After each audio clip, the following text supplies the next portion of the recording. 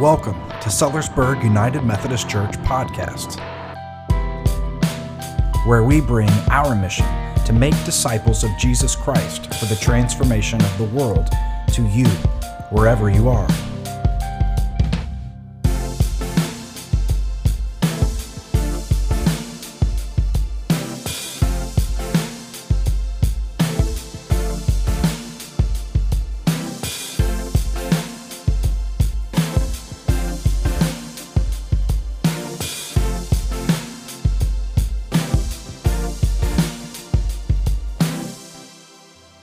Good morning, and welcome to this time where we engage the Word, where we come together in our spirit, where we quiet our hearts, where we seek to be led, to have direction, to grow. And I hope that you're ready for that. And sometimes that growth takes time. Sometimes, most of the time, maybe every time, that growth comes in a way we didn't quite expect. And so as we come to this moment where we go from this time of praise and worship through song, and we enter into this time where we praise and worship through being honest and open, through seeking and listening. May we prepare ourselves accordingly. Please pray with me. Lord, I am grateful that we have your word, that we can come to what's written, what was written so long ago, what has been carefully passed down, what has been discussed, meditated on, what has been shared and talked about, what has helped people across thousands of years come to understand about life, about themselves, about you, about your purpose for this world, about the grander story. Lord, I ask that you speak to us now as you have spoken to so many, as we consider what was written, what was intended, how it was presented, as we seek to hear from that original voice, to allow you to speak once again. May you bless all that has been prepared. May you speak through me in spite of me. And Lord, bless us as we hear, as we are ready to receive, as we are ready to allow you to work, whether it's planting a seed or nurturing growth. Lord, help us to hear you in spite of ourselves. Lord, we ask that you help us embody what it is you reveal, that we can become more your children and more your church, that we can walk ever more in the way of our Lord and Savior, Jesus Christ. And Lord, may all that we think and say and hear and embody, may it be pleasing and acceptable in your sight. You and you alone are our rock and our Redeemer. And through your Holy Spirit, we pray these things. Amen. Amen. We are going to continue in the parables. So we're in Matthew 13. We're going to read 3 verses today. And they involve 2 parables that you've probably heard at least once, probably many times. And if we quickly review, we started week 1 at the very beginning of chapter 13 as Jesus is entering into this time where people are wondering who he really is. He's doing and saying things a Messiah would do, but he's not doing them the way that people expected a Messiah to do. He's talking about himself like he's the king, yet he's not doing the things they expected the king to do. And people from all areas of the faith of Jesus' life are questioning who he really is. And so people are doubting, they're discrediting. Some people are abandoning everything to follow him.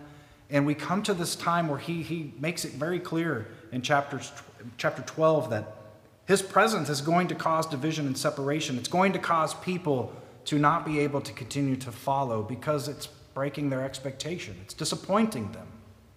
It's demanding more than maybe we often think it should demand. And so week 1 was talking about the 4 soils in the parable of the farmer. And we just allowed that to resonate with us, that there is seed sown. The kingdom is the seed, the word about the kingdom. And that some of the word that is spread in Jesus' day is just simply not taking because of those expectations getting in the way. And they come in many forms, and he covers those. But the ones that are grasping are growing exponentially, miraculously, far beyond what we could have expected. And then last week, talking about the kingdom in this growth, and that we recognize that there's still evil in the world. So the kingdom's here, but there's still evil. And sometimes we take it upon ourselves to be God and try to root out the evil and confront it, and we end up doing more damage when we try to take matters into our own hands by our own judgments. And so we were assured through that parable that there will be a harvest time and there will be a dividing, but that will be a divine dividing. It's not our place. And so this week we come to parables that kind of end this section. Jesus gave the parable of the wheat and the weeds, and then these two parables come in, and then there's an explanation of the parable of the wheat and weeds. And so sandwiched between the parable and this explanation, the explanation being in private, the parable being given in the public, there are these two really short parables. And so let's visit today's reading. Matthew chapter 13, verse 31 through verse 33. Jesus told another parable to them.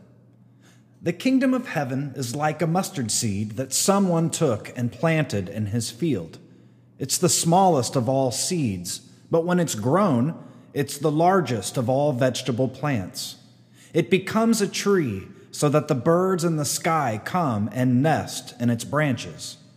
He told them another parable. The kingdom of heaven is like yeast, which a woman took and hid in a bushel of wheat flour until the yeast had worked its way through all the dough. The word of God for the people of God. Thanks be to God. Amen. Yes, you've heard these before. And what are they talking about? What would people have heard in Jesus' day? What does the writer that gave us this gospel account, what were they understanding it to mean? Which is why they put it in this particular order. Other gospels don't put it exactly in this order, but this writer pairs the two together and places it in this particular place between the parable and the explanation of the wheat and weeds. Again, the parable's about the kingdom. So what does the parable focus on?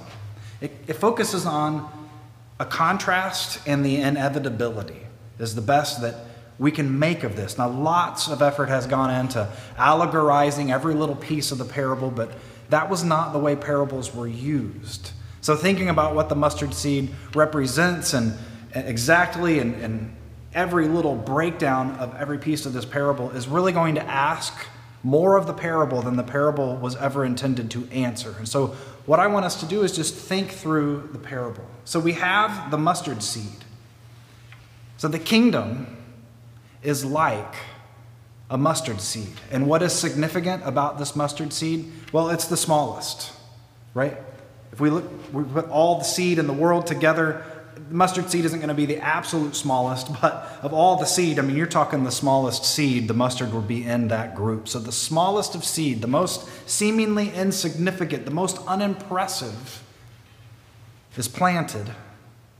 And soon, this smallest of seeds becomes the biggest of vegetable plants. Now, in the Hebrew, the word for tree is the same word that's given to a grapevine, it's given to a bush, and it's given to a humongous tree. So let's not get fixated on a plant versus tree, because a mustard plant is about as tall as I am, and probably about this wide or so, maybe a little wider. It's not a towering tree, but rather it's a smaller kind of bush. It's a big vegetable bush.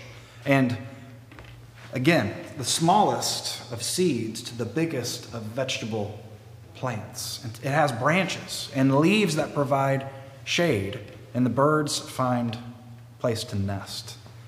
Yeah, the kingdom is like a mustard seed.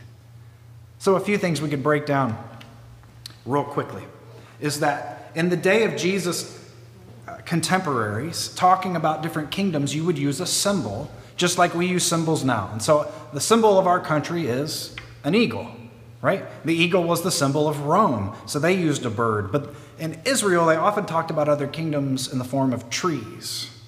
And so you'd hear the mighty cedars of Lebanon uplifted. Now, these people were tree people. That's what they grew. They were farmers of trees. They grew olives. They grew grapes. Remember, all of it's trees. And so they symbolize different things with trees. And so the prophets have told the story of Israel as a vine, as a tree, cut down to a stump, waiting for the righteous shoot to come off to start the regrowth of Israel as it was intended to be. And so they would probably do what we do now, which is we think of grand and mighty. And so we might envision this grand tree, the biggest and the best of trees. And that's what Israel would have expected to see the kingdom be represented as, the biggest and best tree. So it's interesting that Jesus doesn't use that. Now again, it's on the contrast of the smallest of seed to the biggest of plants. But it is peculiar that Jesus uses something so unexpected, even scandalous. I mean, who would want to envision our country's symbol being the mighty sparrow? That would be like someone lifting that up. You're thinking, oh, this is a climatic image. And then you're like, a sparrow, not an eagle. Interesting choice. The kingdom is here. It's like the smallest of seed, seemingly insignificant. And I think a lot of the people seeing what Jesus was doing would have thought what he was doing was fairly insignificant. Now, he's working miracles, and that is not insignificant. But what's supposed to happen, the way they expected, was that Jesus would arise in full power as a king, pick up the sword, amass an army, and then God would come and be with them as they struck down and eliminated all the Gentiles from their land. But Jesus isn't doing anything close to that. In fact, he's consistently asking people to set that way of life to the side, to abandon it. He's asking people who are expecting that the new Israel, the new nation, the Messiah, would be following the letter of the purity code and law in its fullest. It would look a lot like what the Pharisees are doing, which is trying to follow all these rules and regulations, trying to be very strict on what they're doing based on what the Bible has said to do. The Hebrew Scriptures has said that they must do what the people are all about. But Jesus seems to be a little less interested in the way that they're going about uplifting what the word and the law is instructing the people to be. Because it's not instructing people to look this particular way, to stand out, to stand above with noses up, and how good and mighty and righteous are we. And Jesus isn't telling people we're going to be the best nation, the biggest tree, we're going to really put people in their place. No, he's touching and eating with and befriending and calling all the wrong people by the standards and expectations of his day. We might understand this. There's a lot of confrontation being had across many churches across our land about what the expectation is to be a good American, to be a good Christian, to be a good mother or father or brother, whatever it is. We have our expectations, and we know what those are. We have it pictured in our mind. And then Jesus would probably just challenge a lot of that, not be interested in the things we are interested in. And we might start to think that, okay, you're not doing any of the things we thought. You're not going to lead us and become this great and powerful thing. So what Jesus is doing, all these having meals and telling parables and challenging the status quo of the day, seem pretty insignificant in the grand scheme. Rome is still in power. Jesus, you're doing nothing about this. Well, it's the smallest of actions. And he says, it will become the biggest of plants. And something to know about mustard is it will take over wherever it's planted. In fact, it was not allowed to be planted in certain areas, but it spreads, and it's notoriously hard to stop spreading. A mustard seed plant might start growing and you might not notice because it's not impressive. But if you don't pay attention, you might suddenly look up and find it everywhere. And the impact of the presence of the mustard seed is a significant impact. It's going to take a lot of work to deal with it. And the kingdom of God amidst the kingdoms of the world, if the kingdom of God goes unchecked, will suddenly find that it's something to really deal with. It challenges everything. The understanding of power, the understanding of a purpose of our lives, what success is, what true power is, what it is to truly be loving, to be God's, to be chosen, to be righteous, to be the people through which God is choosing to work through. Now, the second parable is very similar. So it goes from kind of a farmer, what you, in their time, stereotypically, it would have been a man planting seed, growing plants and trees. So it switches, and suddenly we have a woman preparing bread. And she's kneading yeast, or in their day they called something similar. It's different, but it's very similar. Leaven, we don't really use that word anymore. So yeast is a great way to talk about it. Yeast is just a little bit, it goes into the dough, and you work it, and you work it, and you work it. And you could look at 2 lumps of dough and not know which one the yeast is in early in the process. But by the end of the process, and given time, well, it's undeniable to know which one the yeast is in. Now, again, significant with this is the small amount of yeast and the incredibly large amount of flour that's being worked into the dough, into the bread. Now, this particular measurement would serve 100 to 150 people. Now, it seems extravagant, but in Jesus' day, a lot of the communities were set up where everyone kind of had common space. And so people would eat and share with each other. And if you were making bread, you would probably go out and make it with other people. It would be an event. It would take time, and you might make enough to feed everybody. And so we find this hint of abundance, which is all throughout Scripture and what Jesus is doing, this hint of abundance. But the idea is that this massive amount of dough receives a very small, seemingly insignificant yeast. And in fact, as soon as you start working it in, it is inconceivable. You can't know there's yeast in it as people are working it. And so Jesus' actions, again, might seem insignificant, or might, to the authorities and the powers of his day, might go unnoticed.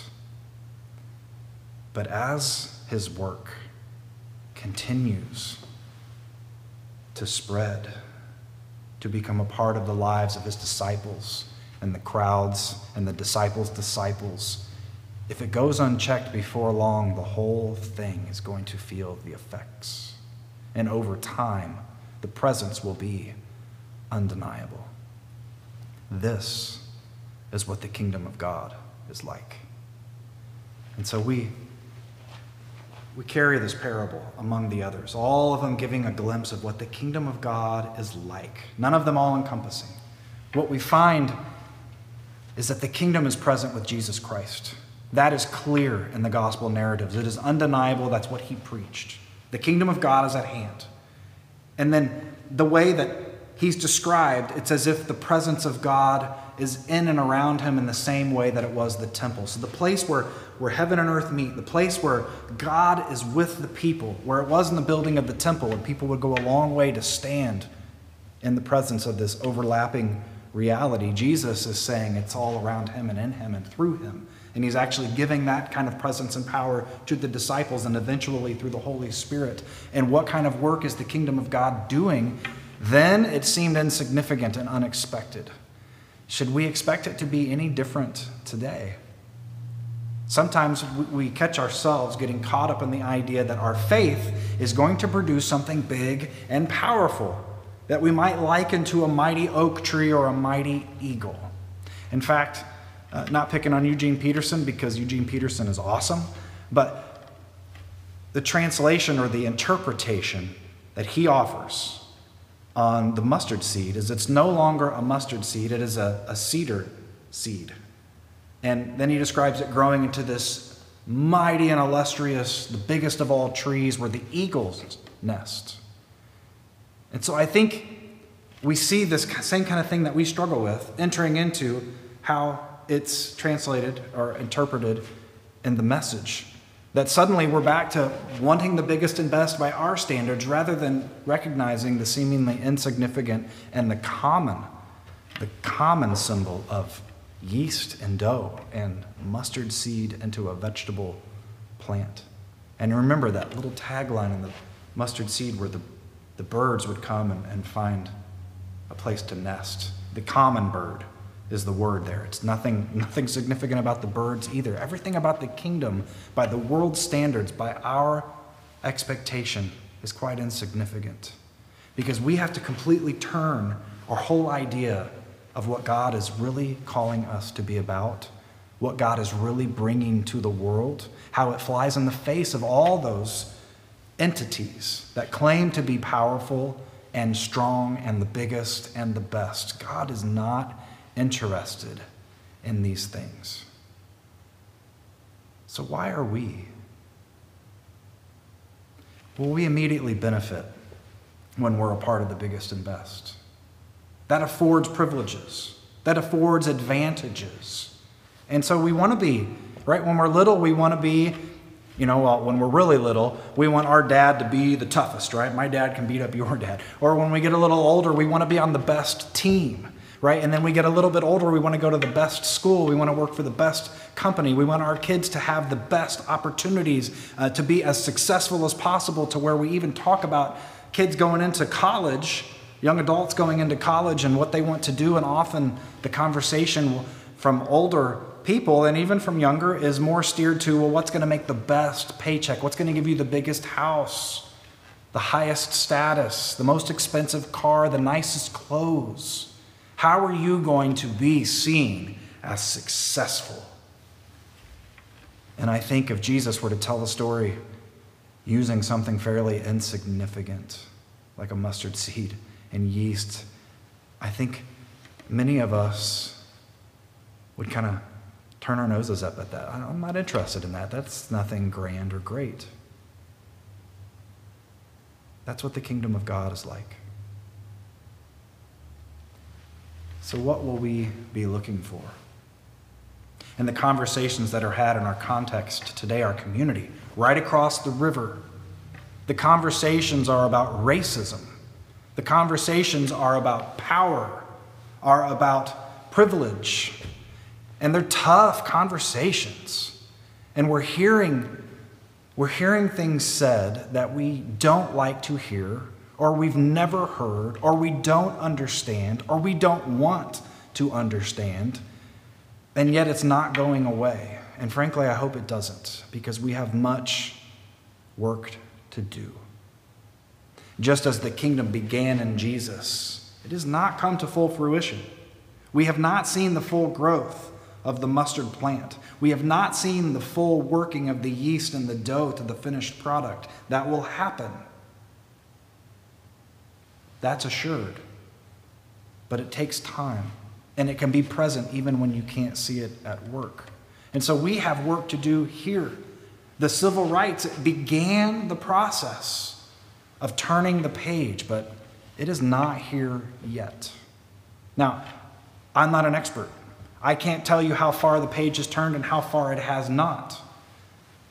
And frankly, I don't live the kind of reality that gives me any sort of expertise. I'm quite privileged as a white-skinned male. I really don't have to deal with any of the things that a lot of my brothers and sisters of color have to deal with. Something as simple, and we've been teaching this class on Thursday nights, and maybe you haven't tuned in, you don't know what I'm talking about. I'm helping lead a course through Facebook Live, and there are 7 of us clergy from the United Methodist Church and another leader from a church, and we are working through the book Understanding and Dismantling Racism. It's a book by Joseph Barnt. It's the 21st Century Challenge to White America. Joseph Barnt is white. And so what Barnt is lifting up to us, to show us, is things that I didn't know. And in the conversation I've had with these clergy people, some of it online where you can see, and some of it's been just side conversation in private and preparation. But I didn't know that people really got their receipts checked at the grocery store. I mean, I see someone standing there, but I've never had my receipt checked. But come to find out that my clergy sisters of color have theirs checked a vast majority of the time, as do a lot of people that look like them, is interesting and disturbing. Why theirs and not mine? Well, I guess I probably know the answer as much as I don't really want to admit it. And that's just checking a receipt. We're not talking about the kind of job availability and opportunity that I get that others don't. We're not talking about the way that I've never been in fear when I've dealt with the police, because I know the police are there to protect and serve, but that is not the impression of my brothers and sisters of color. Now, right or wrong, I can argue about it all day, right? And Lord knows there's enough of that going on. But I start to ask myself the question when I think about the mustard seed, I think about the yeast. I want to grow in who I am. I want to grow as a Christian. I want to grow in the Spirit. I want to grow as a child of God. And I can look back at my life and identify a lot of areas where I was given really good support, but I also went a lot of really bad ways, made bad decisions. I have my mistakes and regrets. I have the things in my life that I don't want to think about, that I just wish I could forget about, the hardships that I faced. And you know what I'm talking about because we've all been there. And I know that to get where God wants to take me is going to take a lot of growth. I am not there yet. God has made some good progress with me through this amazing grace that we are given. But there's still a long way to go. So what does that look like? Could I even imagine that I could understand what it might look like at this point? No way. Not any more than I could at 18 determine what I was going to be doing for the rest of my life, which I was certain that I knew. Well, spoiler alert, this was not it. And I don't hold that against my 18-year-old self. How could I have known all that life really was? Well, the same conversation with me now at 40. How can I know where God's going to lead me? It's the same conversation you can have no matter if you're 20 or 60 or 90. How do you know what God has to show you? Are you preparing yourself for the kingdom and all that it has to reveal? All the little seeds that have been planted along the way. Are you prepared as God encourages their growth in you? Are we resisting the Spirit's leading in the day-to-day? If I have brothers and sisters of color telling me that there's something seriously wrong, and a large number of them, and those that I know and respect and love, all telling me the same thing, then I have a duty to say, maybe I have more growth in this area. And maybe I just trust God to lead me. What do I have to lose? My pride. My ego might suffer. Yeah. But what am I after? What do I want to see? Am I looking for the kingdom that God is bringing, or am I looking for my own?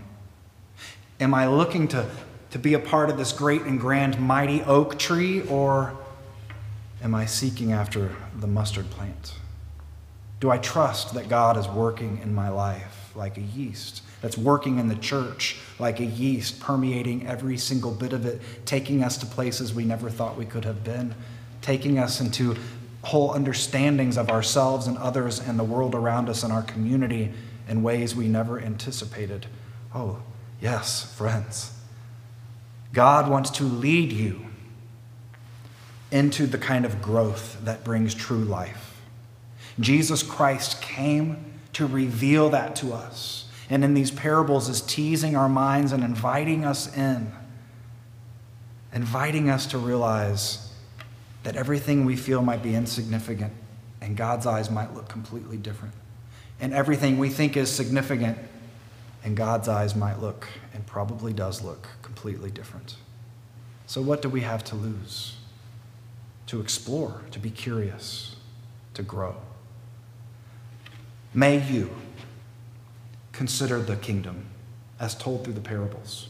May you let the kingdom continue to challenge your expectation, continue to invite you into directions you never would have considered, continue to reveal to you that there is still so much more life God has to bring in you and through you for the sake of the world around us. And so in our mission to make disciples of Jesus Christ for the transformation of the world, let us seek out even the little insignificant moments where we can grasp some growth and truth and trust that God will bring its abundance in time.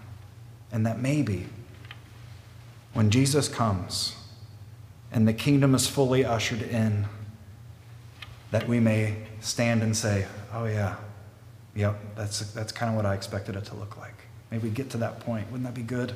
And we might start to recognize it all around us right now in a way that Jesus' contemporaries struggled in his day.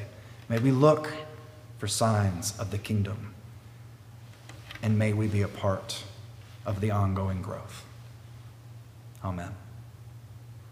We thank you for joining us today, and it is our hope that you have experienced the blessing of God through our time together. If you'd like to know more about our church community and its ministries, visit our website at sellersburgumc.com.